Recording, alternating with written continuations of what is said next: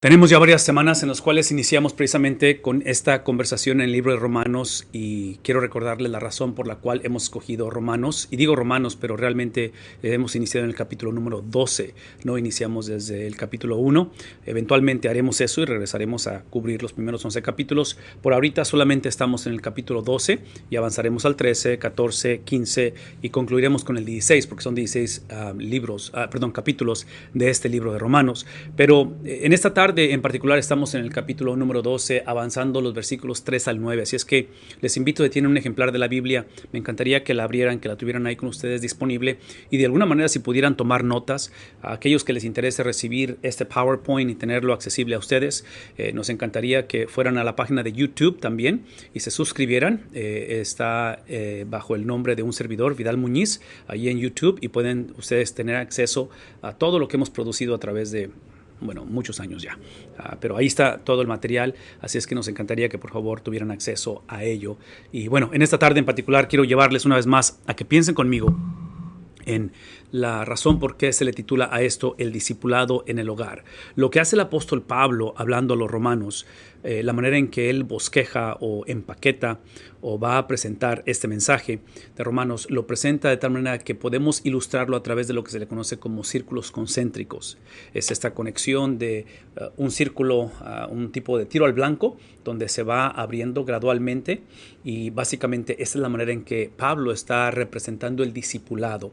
Y obviamente la palabra discipulado es el componente o es la experiencia de no solamente aquellos que hemos sido salvos, pero es aquellos que entendemos la razón para la cual hemos sido salvos. Eso es el discipulado. Es darnos la habilidad no solamente de iniciar la carrera, pero mantenernos en ella y terminarla, obviamente, satisfactoriamente. Entonces, lo que hace Pablo presenta esto en estos círculos concéntricos, porque bosquejando estos capítulos, empezando en el 12 en particular, es que él habla de la relación de cristianos con cristianos. Y en esta tarde estaremos hablando precisamente acerca de esto, versículos 9 al 13, cristianos con cristianos. También lo que hace, abriéndose al siguiente círculo concéntrico, es cristianos con la sociedad o la cultura.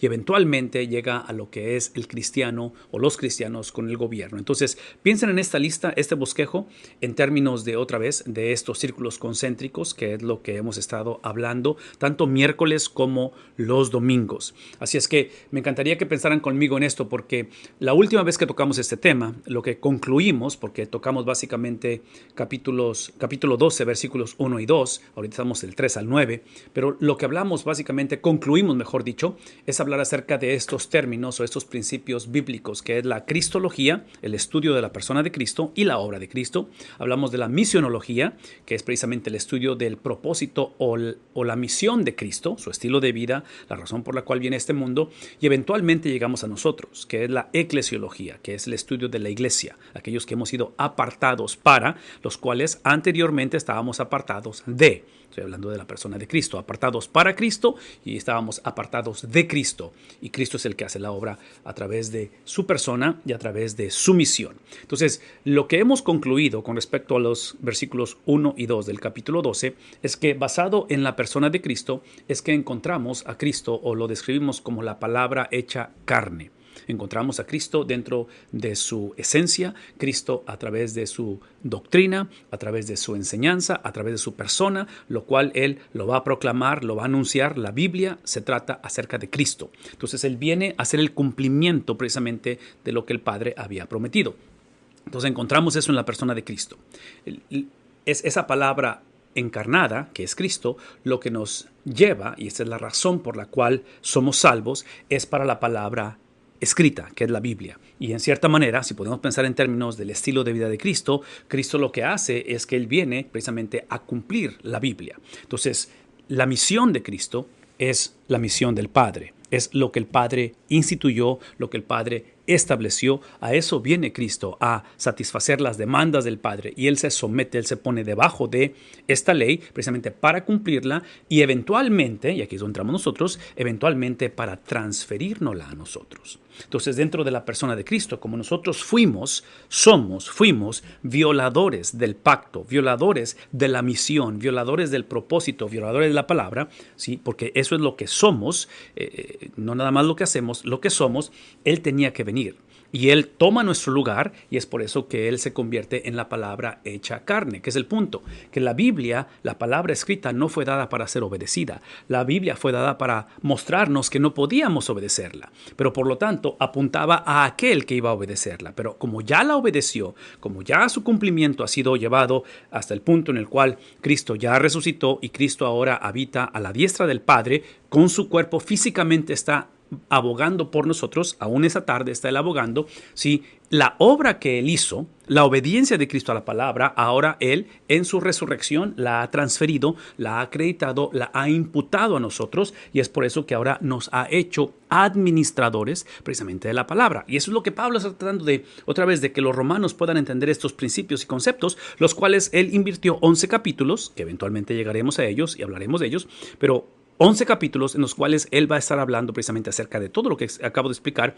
En detalle él lo va a hablar. Pero Pablo ahora está moviéndose a esta sección práctica, a esta sección de imperativos, de mandatos, capítulos 12 en adelante de Romanos, para ahora mostrarnos lo que esto significa. Porque acuérdense de este principio, esto lo hemos dicho anteriormente.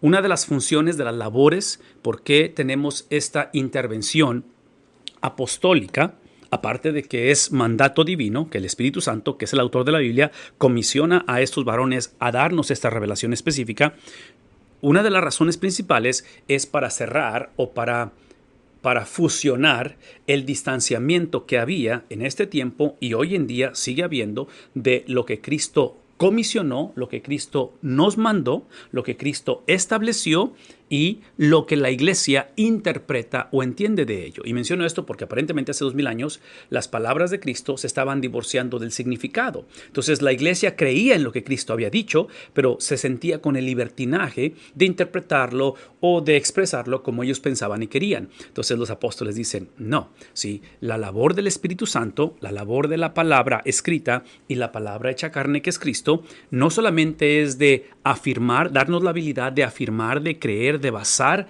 nuestra vida como administradores de la palabra, pero también somos administradores del significado. Entonces, no es suficiente creer en Cristo, tenemos que creerle a Cristo, especialmente en un contexto como Romanos, donde hay confusión, donde hay división, donde es una situación no muy saludable y eventualmente, sabemos históricamente que esta iglesia va hacia persecución extrema. Entonces, en momentos en los cuales hay confusión, hay desánimo, hay apatía, en momentos en los cuales el cristiano quiere o se ve tentado a tirar la toalla, en momentos en los cuales la presión es real, la necesidad es palpable, la tendencia es creer o seguir creyendo siempre y cuando, basado en mis circunstancias, yo hago o yo digo o yo dejo de hacer y los apóstoles van a decir, no tienes el derecho de interpretar la palabra de Dios de acuerdo a las circunstancias. Es a la inversa.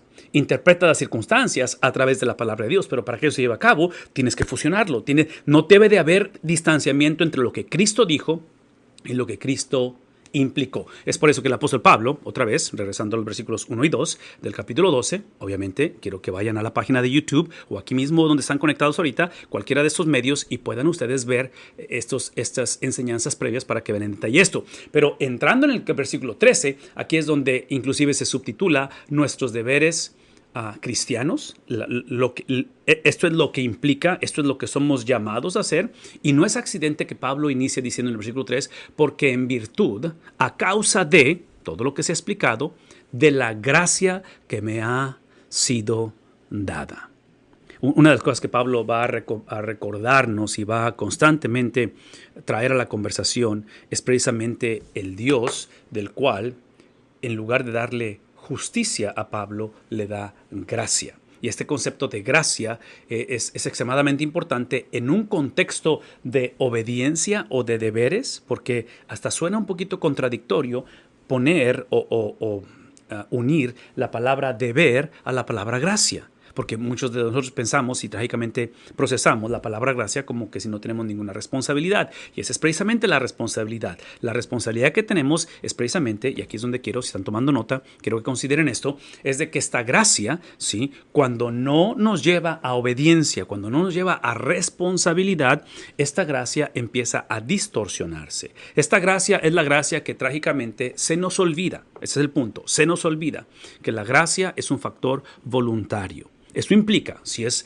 algo que Dios da voluntariamente, eso implica que Dios no nos debe absolutamente nada. Este es un principio importante que tenemos que recordar en un día como este, porque trágicamente nuestro motor de arranque es pensar basado en lo que yo he hecho, basado en lo que yo considero que me he merecido, basado en lo que yo considero que me he ganado, eventualmente pienso que Dios me debe, que las personas me deben, inclusive cuando somos ofendidos, cuando somos violados, cuando somos abusados, cuando somos, otra vez, de alguna manera no funcionó aquella inversión, aquella relación, lo que haya sido, empezamos a sentir ese deseo donde otra vez queremos sacar nuestros derechos. Y es obvio que hay una conversación, parte de la conversación es que no podemos tolerar abuso y no debemos de tolerar abuso, pero en medio de ello es que aprendemos basado en lo que Dios ha hecho, que es voluntariamente, y regreso a lo que dije hace un momento, ¿verdad? Es lo que Dios hizo a través de Cristo. Gracia es la ley que nos entregó, pero esa ley nos apuntaba hacia aquel que iba a cumplir la ley, lo cual al fusionarla es lo que nos ha dado por gracia. Entonces esta gracia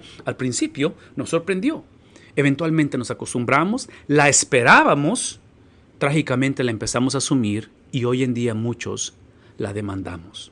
Entonces, ¿cómo le hacemos? ¿Cómo le hacemos para regresar al concepto, para entender que la gracia es algo que da Dios voluntariamente? Bueno, el apóstol Pablo, otra vez, hablando a la iglesia, está diciendo, porque en virtud de esa gracia que me ha sido dada, vean la implicación. En otras palabras, si en virtud de que es voluntaria, Él no tenía que salvarme, Pablo hablando, y que trágicamente nos hemos movido de algo voluntario donde ahora lo demandamos, Pablo dice, para regresar al concepto de gracia verdadera o gracia como algo voluntario, Pablo dice, digo a cada uno de ustedes, eso es lo que quiero que hagan.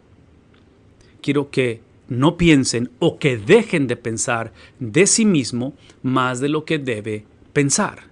Que tengan una perspectiva basada en la gracia de Dios de tu persona. Entonces, lo que hace la gracia no solamente te permite entender quién es Dios, que voluntariamente, otra vez, voluntariamente no solamente nos dio a alguien que nos predicara acerca de Él, acerca de Dios, sino que Él mismo se encarnó, el cual también predicaba, ¿verdad? Entonces, Cristo como maestro, como predicador, pero él es más que un rabino que predica acerca de Dios. Él es Dios mismo. Entonces, gracia es que Él se da a sí mismo de tal manera que entender quién es Dios es entender quién somos nosotros. No es más, entender quién es Dios es entender quién somos nosotros. Lo cual implica que en este caso, está diciendo Pablo, necesitan regresar a entender quiénes son ustedes, entendiendo quién es Dios. Entonces, por eso es que Pablo inicia la conversación hablando de la gracia. No está hablando de los logros que ellos han tenido, no está hablando de los pecados que han cometido, no está hablando así. El punto no es la iglesia, el punto no es el cristiano, el punto es Dios, gracia, ¿verdad? El carácter de Dios, gracia.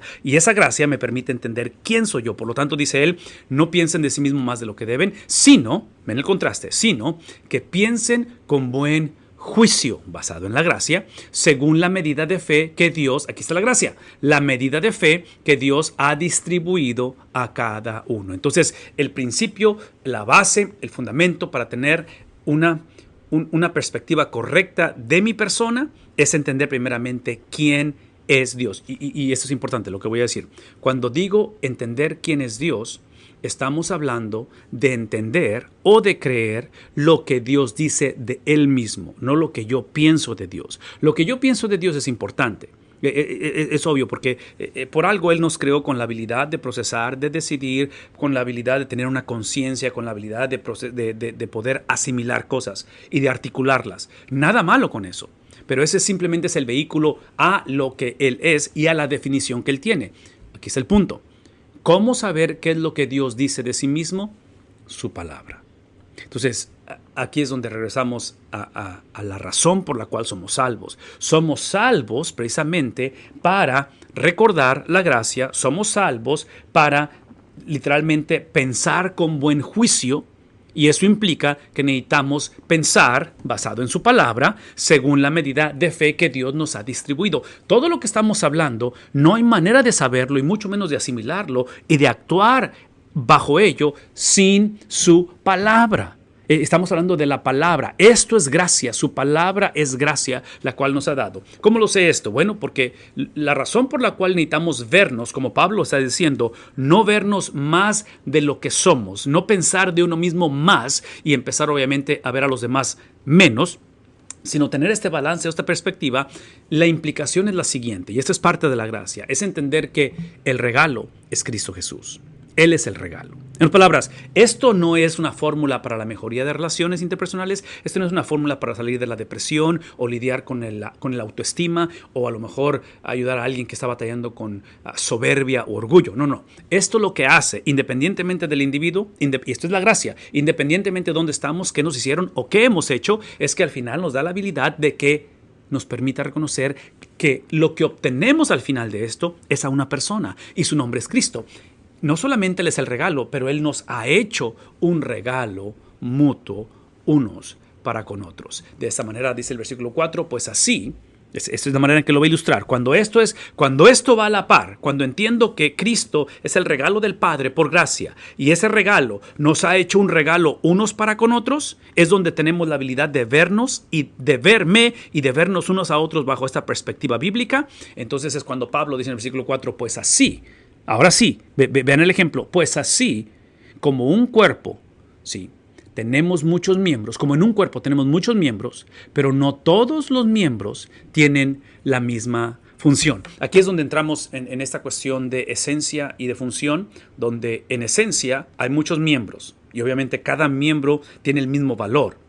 Lo que no es igual en cada miembro es la función que tiene. Entonces, cada miembro tiene diferente función, pero el hecho de que funcionen diferente no altera su valor o su esencia. De esta manera en la cual quiero que piensen conmigo en una de las doctrinas hasta cierta manera más profundas, difíciles de explicar y más malentendidas. Y estoy hablando de la doctrina de la Trinidad.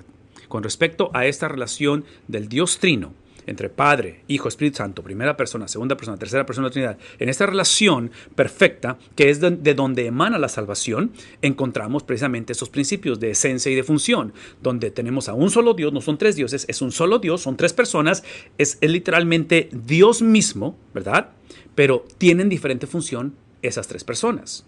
Entonces, es una sola unidad. La manera en que lo he ilustrado anteriormente, y lo voy a hacer una vez más porque es una de las mejores ilustraciones que tengo y porque me encantan los pretzels, es precisamente esta galleta o este pan, que acá en nuestro lugar donde radicamos es muy común. Y es un solo pan, es una sola galleta, la cual tiene tres agujeros. Pero lo que compone la galleta, lo que compone el pretzel, lo que hace el pretzel ser el pretzel, son tres agujeros. Ese es el punto. No es un agujero, no son dos, son tres agujeros. Lo interesante de los agujeros, si los ven, es que cada uno es diferente.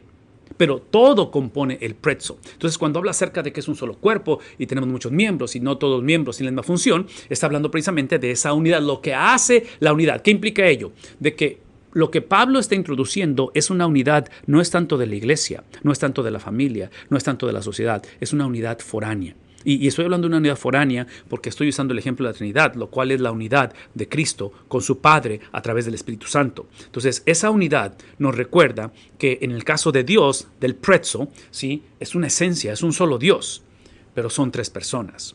En el caso de Cristo Jesús, la segunda persona, esto es lo que viene siendo Dios en su totalidad. Pero en el caso de Cristo como la segunda persona, encontramos que es una sola persona con dos naturalezas. Ahora, aquí hay un principio extremadamente importante con respecto a ello, que de alguna manera nos ayude a navegar este tipo de doctrinas que son básicas para el cristianismo, que cuando se violan o se ignoran o se minimizan, en lo personal creo que el cristianismo deja de ser el cristianismo, la iglesia deja de ser la iglesia cuando la doctrina es violada o es ignorada. Mi punto es esto: cuando hablamos acerca de que es una sola esencia, son tres personas, ¿sí? Lo único que podemos hacer con las tres personas es hablar de sus distintivos. Lo que no podemos hacer es separarlos. No podemos dividir el pretzel, no podemos partirlo, no podemos quitarle, si me explico, podemos hablar de los distintivos que tiene cada persona, como Padre, como Hijo, como Espíritu Santo. Menciono todo esto porque es lo mismo que pasa con las naturalezas, ¿sí? De Cristo. Podemos hablar de los distintivos de sus naturalezas, como Cristo como divino, Cristo como humano, pero lo que no podemos hacer es separarlos, porque es una sola persona. Entonces, menciono todo esto porque esta unidad foránea, esta unidad que no es la de nosotros, es la unidad de alguien más, es la unidad de este Dios trino, es lo que literalmente se convierte en el antídoto de la uniformidad. El problema que había en Roma, en estas iglesias, en esta iglesia en Roma, el problema de nosotros es que hoy en día, ¿sí? Cuando Pablo dice que dejemos de pensar o que nadie piense de sí mismo más de lo que debe de ser, típicamente lo hacemos porque nuestro motor de arranque lo que queremos es uniformidad. Queremos personas que piensen como yo, que actúen como yo, que sientan como yo, que vean la vida como yo. Si eso es uniformidad, lo que está hablando el apóstol Pablo no es tanto de que la gente piense una como otra. Nada malo con pensar y tener cosas en común o compatibilidad. Pero aquí como se trata de la unidad de alguien más, se trata de un agente foráneo. ¿Sí? El objeto de la unidad de nosotros es alguien más. El objeto de la unidad de nosotros, el objeto de poder colaborar, existir, el funcionar como un solo cuerpo, no es simplemente para evitar divorcio, para evitar guerras, para evitar una iglesia que se divide. Todo eso es importante, que lo evitemos. Pero la razón es una razón más poderosa, más grande que nosotros, que en este caso es lo que presenta, ¿sí?, esa unidad de alguien más que es transferida a nosotros. La unidad de la Trinidad ha sido transferida a nosotros, de tal manera que es lo que nos ayuda a navegar la tendencia a simplemente relacionarlos con los que nos caen bien, con los que queremos, con los que otra vez etiquetamos o pensamos que deben de ser, o inclusive ese es el antídoto para el perdón, porque obviamente batallamos para perdonar a otros o perdonarnos a nosotros mismos. De tal manera, aquí es el punto, es que nos ayuda a celebrar nuestras diferencias. Y otra vez, no es tanto que idolatramos las diferencias, no es tanto de que me convierto en una persona que siempre quiero ser monita de oro y caerles a todos y siempre estoy dependiendo de que nadie me rechace. No. Celebrar las diferencias es reconocer que basado en, ese es el estándar, ¿sí? Evitamos lo que típicamente queremos evitar, pensar más alto que otros y considerarnos, o la inversa es vernos con ese autoestima completamente por los suelos. Pero ahora lo que hacemos, basados en el estándar, en la persona de Cristo, porque Él es el regalo y nos ha hecho un regalo unos a otros, es que aquí podemos celebrar nuestras diferencias, sin idolatrarlas, sin abusarlas, simplemente sometidas a la autoridad divina que es Cristo. Versículo 5, es así. Es así. ¿Qué es el así? Basado en este ejemplo que vamos a decir, basado en el pretzo, basado en la unidad foránea, es que ahora sí nosotros, observen que el versículo 4 está hablando de alguien más y en el 5 ya está hablando de nosotros. Lo que Pablo no va a hacer es hablar de nosotros y eventualmente pedirnos que figuremos las cosas y de alguna manera pedir la ayuda de Dios, porque eso es típicamente lo que hacemos, ¿sí? Típicamente queremos vivir como pensamos, actuar como queremos, navegar las cosas de acuerdo a la manera en que fuimos enseñados y eventualmente, sobre todo cuando no funciona, ahora sí queremos que intervenga el Señor. No. Pablo está diciendo, iniciamos con la unidad de alguien más, que es la sumisión de Cristo al Padre, es la sumisión del Espíritu al Hijo y es la coexistencia, esa unidad perfecta. Ahí es donde inicia todo. Ese es el modelo, eso es lo que ha sido transferido, imputado, acreditado a la iglesia. Basado en ello, no en lo que pensamos, no en de dónde vengo, no quién me crió, de qué iglesia. Tu testimonio, tu experiencia, tu niñez, tu infancia, hacia dónde va esto es importante. Lo podemos platicar, orar, lo podemos comentar, todo es importante. Pero el estándar, el modelo, la meta, el propósito es esa unidad de alguien más, que es la unidad del Dios Trino. Transferida, ahora sí, hablamos de nosotros. Nosotros, que somos muchos, somos, ¿qué cosa? Una vez más, somos un cuerpo en Cristo. No somos un cuerpo porque tenemos compatibilidad teológica, doctrinal, por el idioma. Otra vez, nada malo con esas cosas, pero el objeto de nuestra unidad, de que somos un cuerpo, es Cristo. E individualmente miembros, aquí es donde recordamos esto, ¿verdad? El regalo es Cristo. Cristo es lo que nos hace ser la iglesia. Él es la cabeza, Él es el pastor de los pastores, ¿sí? Y somos la iglesia por Cristo, en Cristo y para Cristo. Lo cual implica, basado en lo que está diciendo, de que individualmente somos miembros los unos de los otros, porque Él nos ha hecho, el regalo nos ha hecho un regalo mutuos unos a otros, pero teniendo diferentes dones, otra vez encontramos la diversidad, encontramos unidad en un contexto de diversidad. Vean lo que estamos diciendo. Esta unidad foránea, esta unidad del Dios Trino, transferida a nosotros, es lo que nos hace ser un cuerpo. No somos un cuerpo porque aceptamos a Cristo. Somos un cuerpo por la unidad del Padre, Hijo y Espíritu Santo que nos lleva a aceptar a Cristo. Menciono eso porque es por gracia, ¿verdad? O sea, la gracia es esa unidad transferida a nosotros. Esa unidad de la cual es perfecta es lo que crea la salvación del hombre. Entonces, somos un cuerpo. Y somos un cuerpo, de acuerdo a lo que está diciendo, dice, pero teniendo diferentes dones dentro de ese cuerpo. Es súper interesante que el cuerpo está compuesto de varios miembros, ya lo leímos en el versículo 4, ¿sí? Y cada miembro tiene diferente función. Entonces, en nosotros es la traducción o es el componente de diferentes dones que según ¿qué cosa? la gracia, según el pastor de los pastores, según la unidad foránea que nos ha sido dada. Ahora sí, aquí está la responsabilidad. Usémoslos, administrémoslos, llevémoslos a cabo.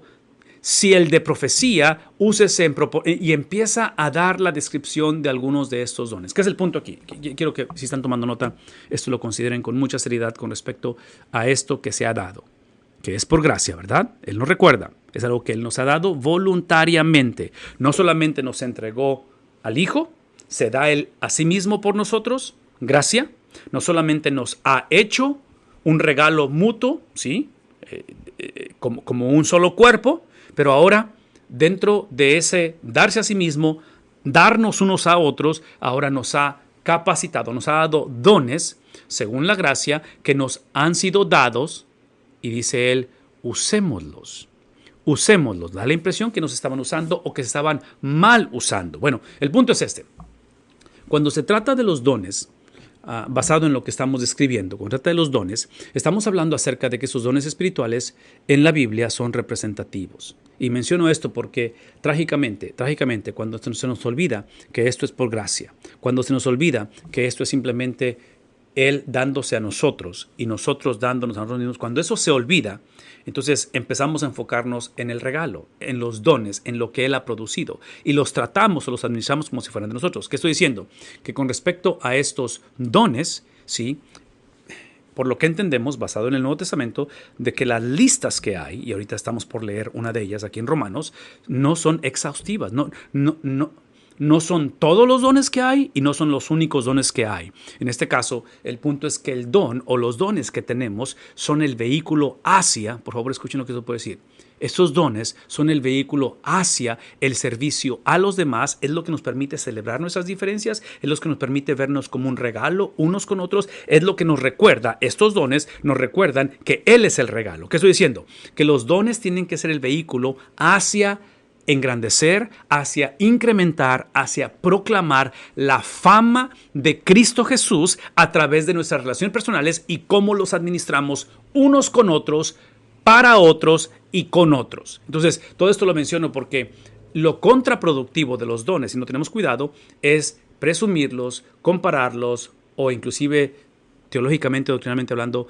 de que tenemos que tener definiciones exactas con respecto a ello. Inclusive, estos pasajes que están aquí en la lista de Éxodo, de Primera de Pedro y de Apocalipsis, es lo que nos recuerda el propósito por el cual nos ha llamado. Nos ha llamado para ser sacerdocio, una nación santa, un real sacerdocio. Nos ha llamado a literalmente a ser su pueblo. Entonces, es lo que tenemos que recordar, que el llamado de Dios expresado a través de esos dones no puede ser, no podemos permitir que los usemos para estar presumiéndonos unos a otros o comparándonos unos a otros, de tal manera que el punto es servicio. Servicio. El servicio es para crecer en similitud a Cristo, el servicio unos a otros y la salud de la iglesia. ¿Por qué? Porque una vez más, el regalo, la meta, el propósito es Cristo y Él nos ha hecho un regalo a cada uno. Inclusive, parte de la salud de la iglesia, y están tomando nota, esto es importante también lo que estoy por mostrarles, parte de la salud de la iglesia con respecto a estos dones y con respecto a estos frutos del Espíritu, dones y frutos, recuerdan, 3 personas, primera persona, segunda persona, tercera persona, esto que estamos hablando de la tercera persona de la Trinidad, acerca del Espíritu Santo, es que los dones, ven lo que voy a decir, los dones es simplemente para demostrar, para expresar, para llevar a cabo en un contexto de comunidad, ¿sí?, la personalidad de Cristo. No para exaltar mis capacidades, no para exaltar mis preferencias personales, es la persona de Cristo. Y en cuestión de los frutos, es para llevar a cabo el ministerio. Entonces, si pueden pensar en términos de lo que puse al principio, esto vendría siendo como la cristología, la personalidad de Cristo, el carácter de Cristo, el sentir de Cristo, el hablar de Cristo. Entonces, es el propósito de los dones. Y esto vendría siendo básicamente la misionología. Esto es la cuestión de ahora de expander la fama, de llevar a cabo el carácter de Cristo hacia las naciones, y por eso es que lo hacemos. Todo esto, una vez más, todo esto se lleva bajo el empoderamiento del Espíritu de Dios, la tercera persona, ¿sí?, con el propósito de traer la salud en la iglesia, ¿sí? La salud de la iglesia es cuando la iglesia está basada en la personalidad, no de la iglesia, no del líder, no de la cultura, no de las corrientes nuevas, está basado en el carácter de Cristo. Esto es lo que implica, ¿sí?, una iglesia saludable, que Todo aquello que trae luto a la persona de Cristo, no lo hacemos o lo confesamos como pecado. Y la otra es que lo que tenemos, lo que hemos recibido es para beneficio de otros, es para una vida de servicio. Y aquí es donde el apóstol Pablo empieza esa lista. Si el de servicio, en servir, o el que enseña en la enseñanza. Está hablando de diferentes dones, ¿verdad? El propósito, porque aparentemente o no lo estaban usando, o lo estaban mal usando, o lo estaban abusando. En fin, una confusión tremenda en estas iglesias. El que exhorta, en la exhortación, el que da, hablando de generosidad, con liberalidad, el que dirige, esta es importante, esta cuestión de dirigir es el don de liderazgo. Como iglesias, necesitamos tener iglesias, necesitamos construir iglesias, necesitamos sistemas, necesitamos teología, necesitamos Biblia, necesitamos doctrina que permita que estos dones sean ejercidos. El reto que tenemos hoy en día dentro de la iglesia es que estos dones, una vez más, son cosas que Dios en su gracia ha dado. Y las ha dado para el fortalecimiento, para la salud de la iglesia, con el propósito de servir a un mundo que necesita el evangelio. Pero ven lo que voy a decir. En español tenemos una frase que decimos que del dicho al hecho hay mucho trecho, porque podemos estudiar, podemos afirmar, podemos compartir este tipo de principios, pero a la hora de ejercerlos es donde las iglesias, trágicamente, las familias, nos encontramos esas barreras porque hemos idolatrado precisamente nuestras capacidades o esos dones. Menciono esto porque ese don de dirigir o de liderazgo, trágicamente en muchas iglesias no se está ejerciendo o no se permite que se ejerza. Entonces, aquí hablo como pastor y hablo a la iglesia, hablo a mis consiervos pastores, porque somos llamados a dirigir. Es obvio que el liderazgo o ese don de liderazgo, de dirección, de dirigir, es el liderazgo de Jesús, ¿verdad? Porque todo está basado en el carácter, en la persona de Jesús, y está hablando del ministerio de Jesús. Entonces el punto no son mis habilidades, mi carisma, mis capacidades. El punto es Cristo a través de mis habilidades, a través de mis capacidades, a través de esto que ha sido dado por gracia. ¿Sí? Y es por gracia para la salud de la iglesia y para la expansión del evangelio. El que muestra misericordia con alegría. Concluye esta lista de esta manera, y no es accidente. Concluye diciendo el amor, versículo 9, el amor. Y vean cómo describe al amor. Y antes, otra vez, acuérdense lo que dije al principio. Al principio dije que parte de la función de estos apóstoles, una de las cualidades, de los distintivos que estos varones tuvieron, que no existen hoy en día con respecto a ser apóstoles. Hoy en día no creemos que existe el don del apostolado, pero no apóstoles el oficio, en el sentido como ellos que escribieron la palabra de Dios. Y uno de los distintivos de ellos es precisamente la habilidad que ellos recibieron por el Espíritu Santo al escribir su palabra, de cerrar, una vez más, esto es importante, de cerrar, de casar, de fusionar el distanciamiento que había entre las palabras y el significado de las palabras. La iglesia siempre se ha sentido, tú y yo siempre nos hemos sentido con la libertad. Muchos pensamos que por el hecho de creer, en este caso en las palabras, en la palabra de Dios, eso me da la libertad de yo definir o redefinir las cosas. Es exactamente lo opuesto. La habilidad de creer, como es por gracia, creer es un don, creer es un regalo de Dios. Él me da la habilidad de creer porque mi naturaleza es incredulidad. Mi naturaleza es creer en mí mismo. Mi naturaleza es exaltarme a mí mismo. Entonces, creer en la confiabilidad, creer en la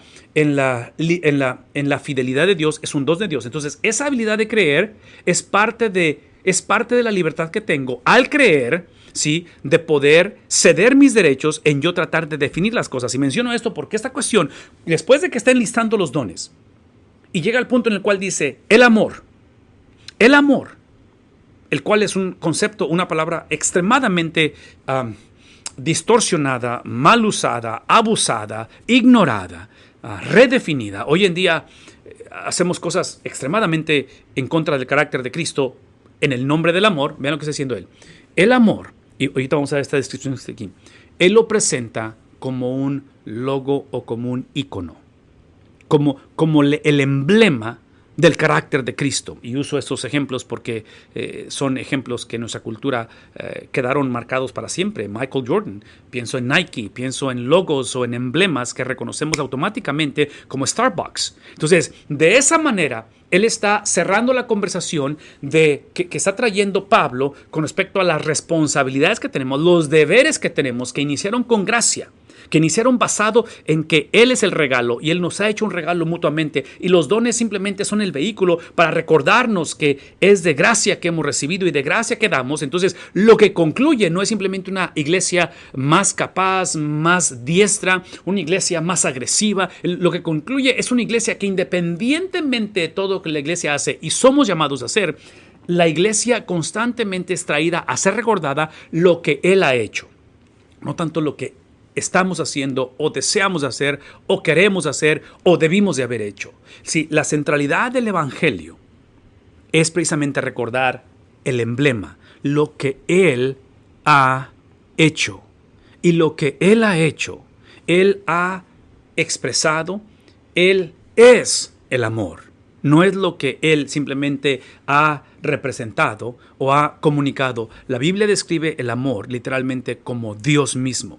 Y menciono esto porque aquí es donde, otra vez, esto es lo que se le conoce como el emblema, como el icono, como el símbolo de lo que es Dios. Por lo tanto, aquí es donde somos recordados que este amor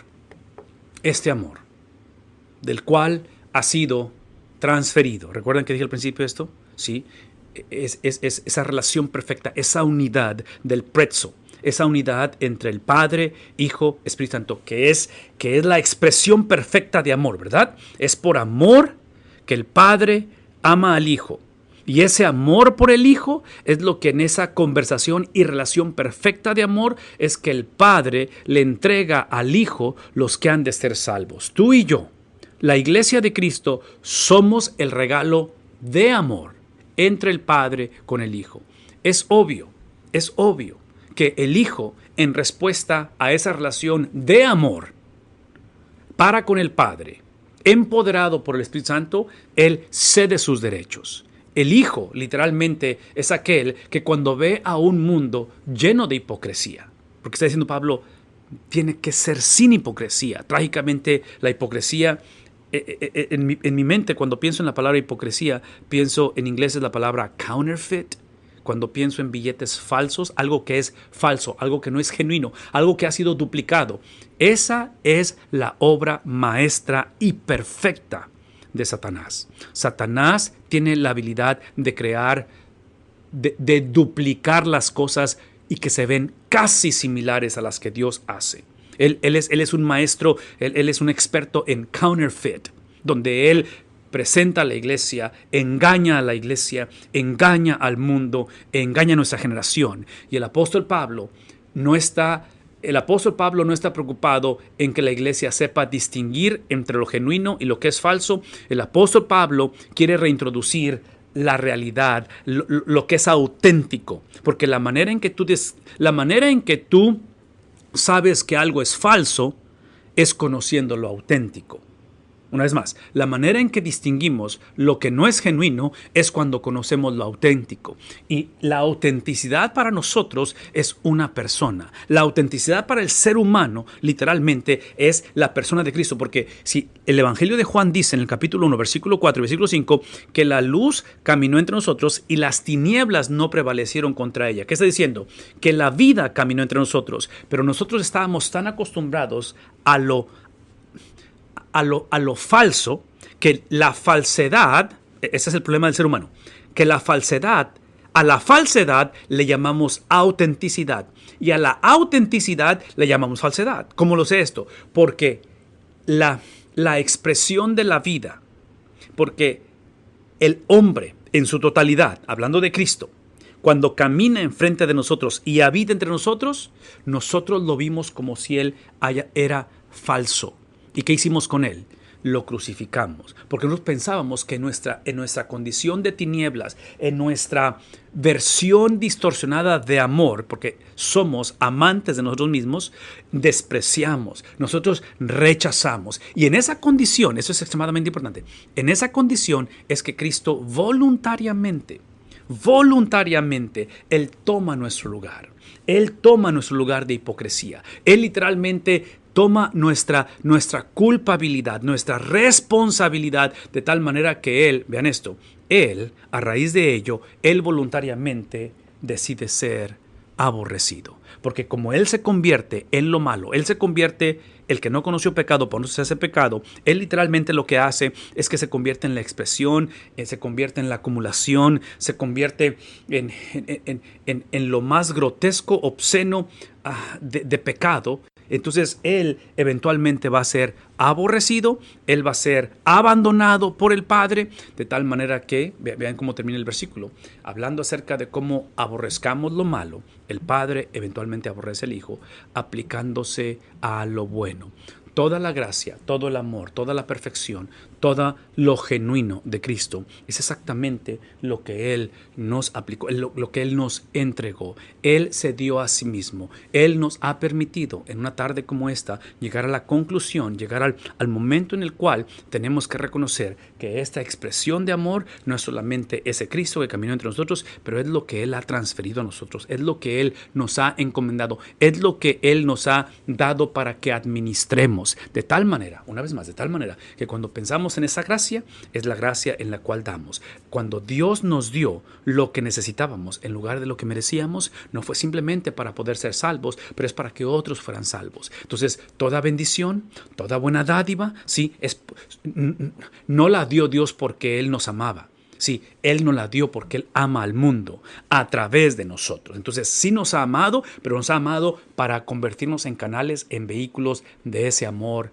hacia otros. De alguna manera, la conversación de esta tarde necesita recordarnos que estas relaciones interpersonales que está describiendo el apóstol Pablo, en una relación, en una iglesia en la cual es extremadamente importante regresar a estos principios donde podamos reconocer lo que es falsificado, lo que ha sido engañado, que en este caso es la hipocresía.